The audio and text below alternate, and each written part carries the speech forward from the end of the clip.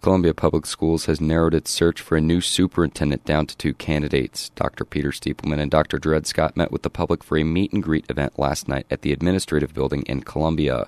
Columbia resident Arnulfo Pete attended Tuesday's meet-and-greet. He says he thinks both candidates are qualified for the job. Well, I'm open. I support both candidates right now. Just want to learn a little bit more about their philosophy, what they're talking about, their educational styles, and what their plans are. Current Columbia School Superintendent Chris Belcher is scheduled to retire at the end of June. Emily Duarte is a Columbia resident and an English as a second language instructor for the adult education program for Columbia Public Schools.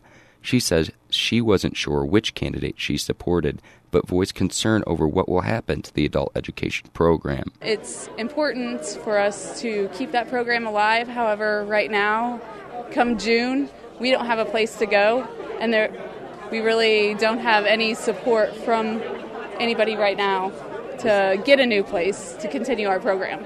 School Board President Christine King says the Columbia Board of Education is scheduled to meet Thursday to make a decision between Stiepelman and Scott for the superintendent position. King says she was not sure when the announcement between the two finalists would be made public. Mark Bergen, KBIA News.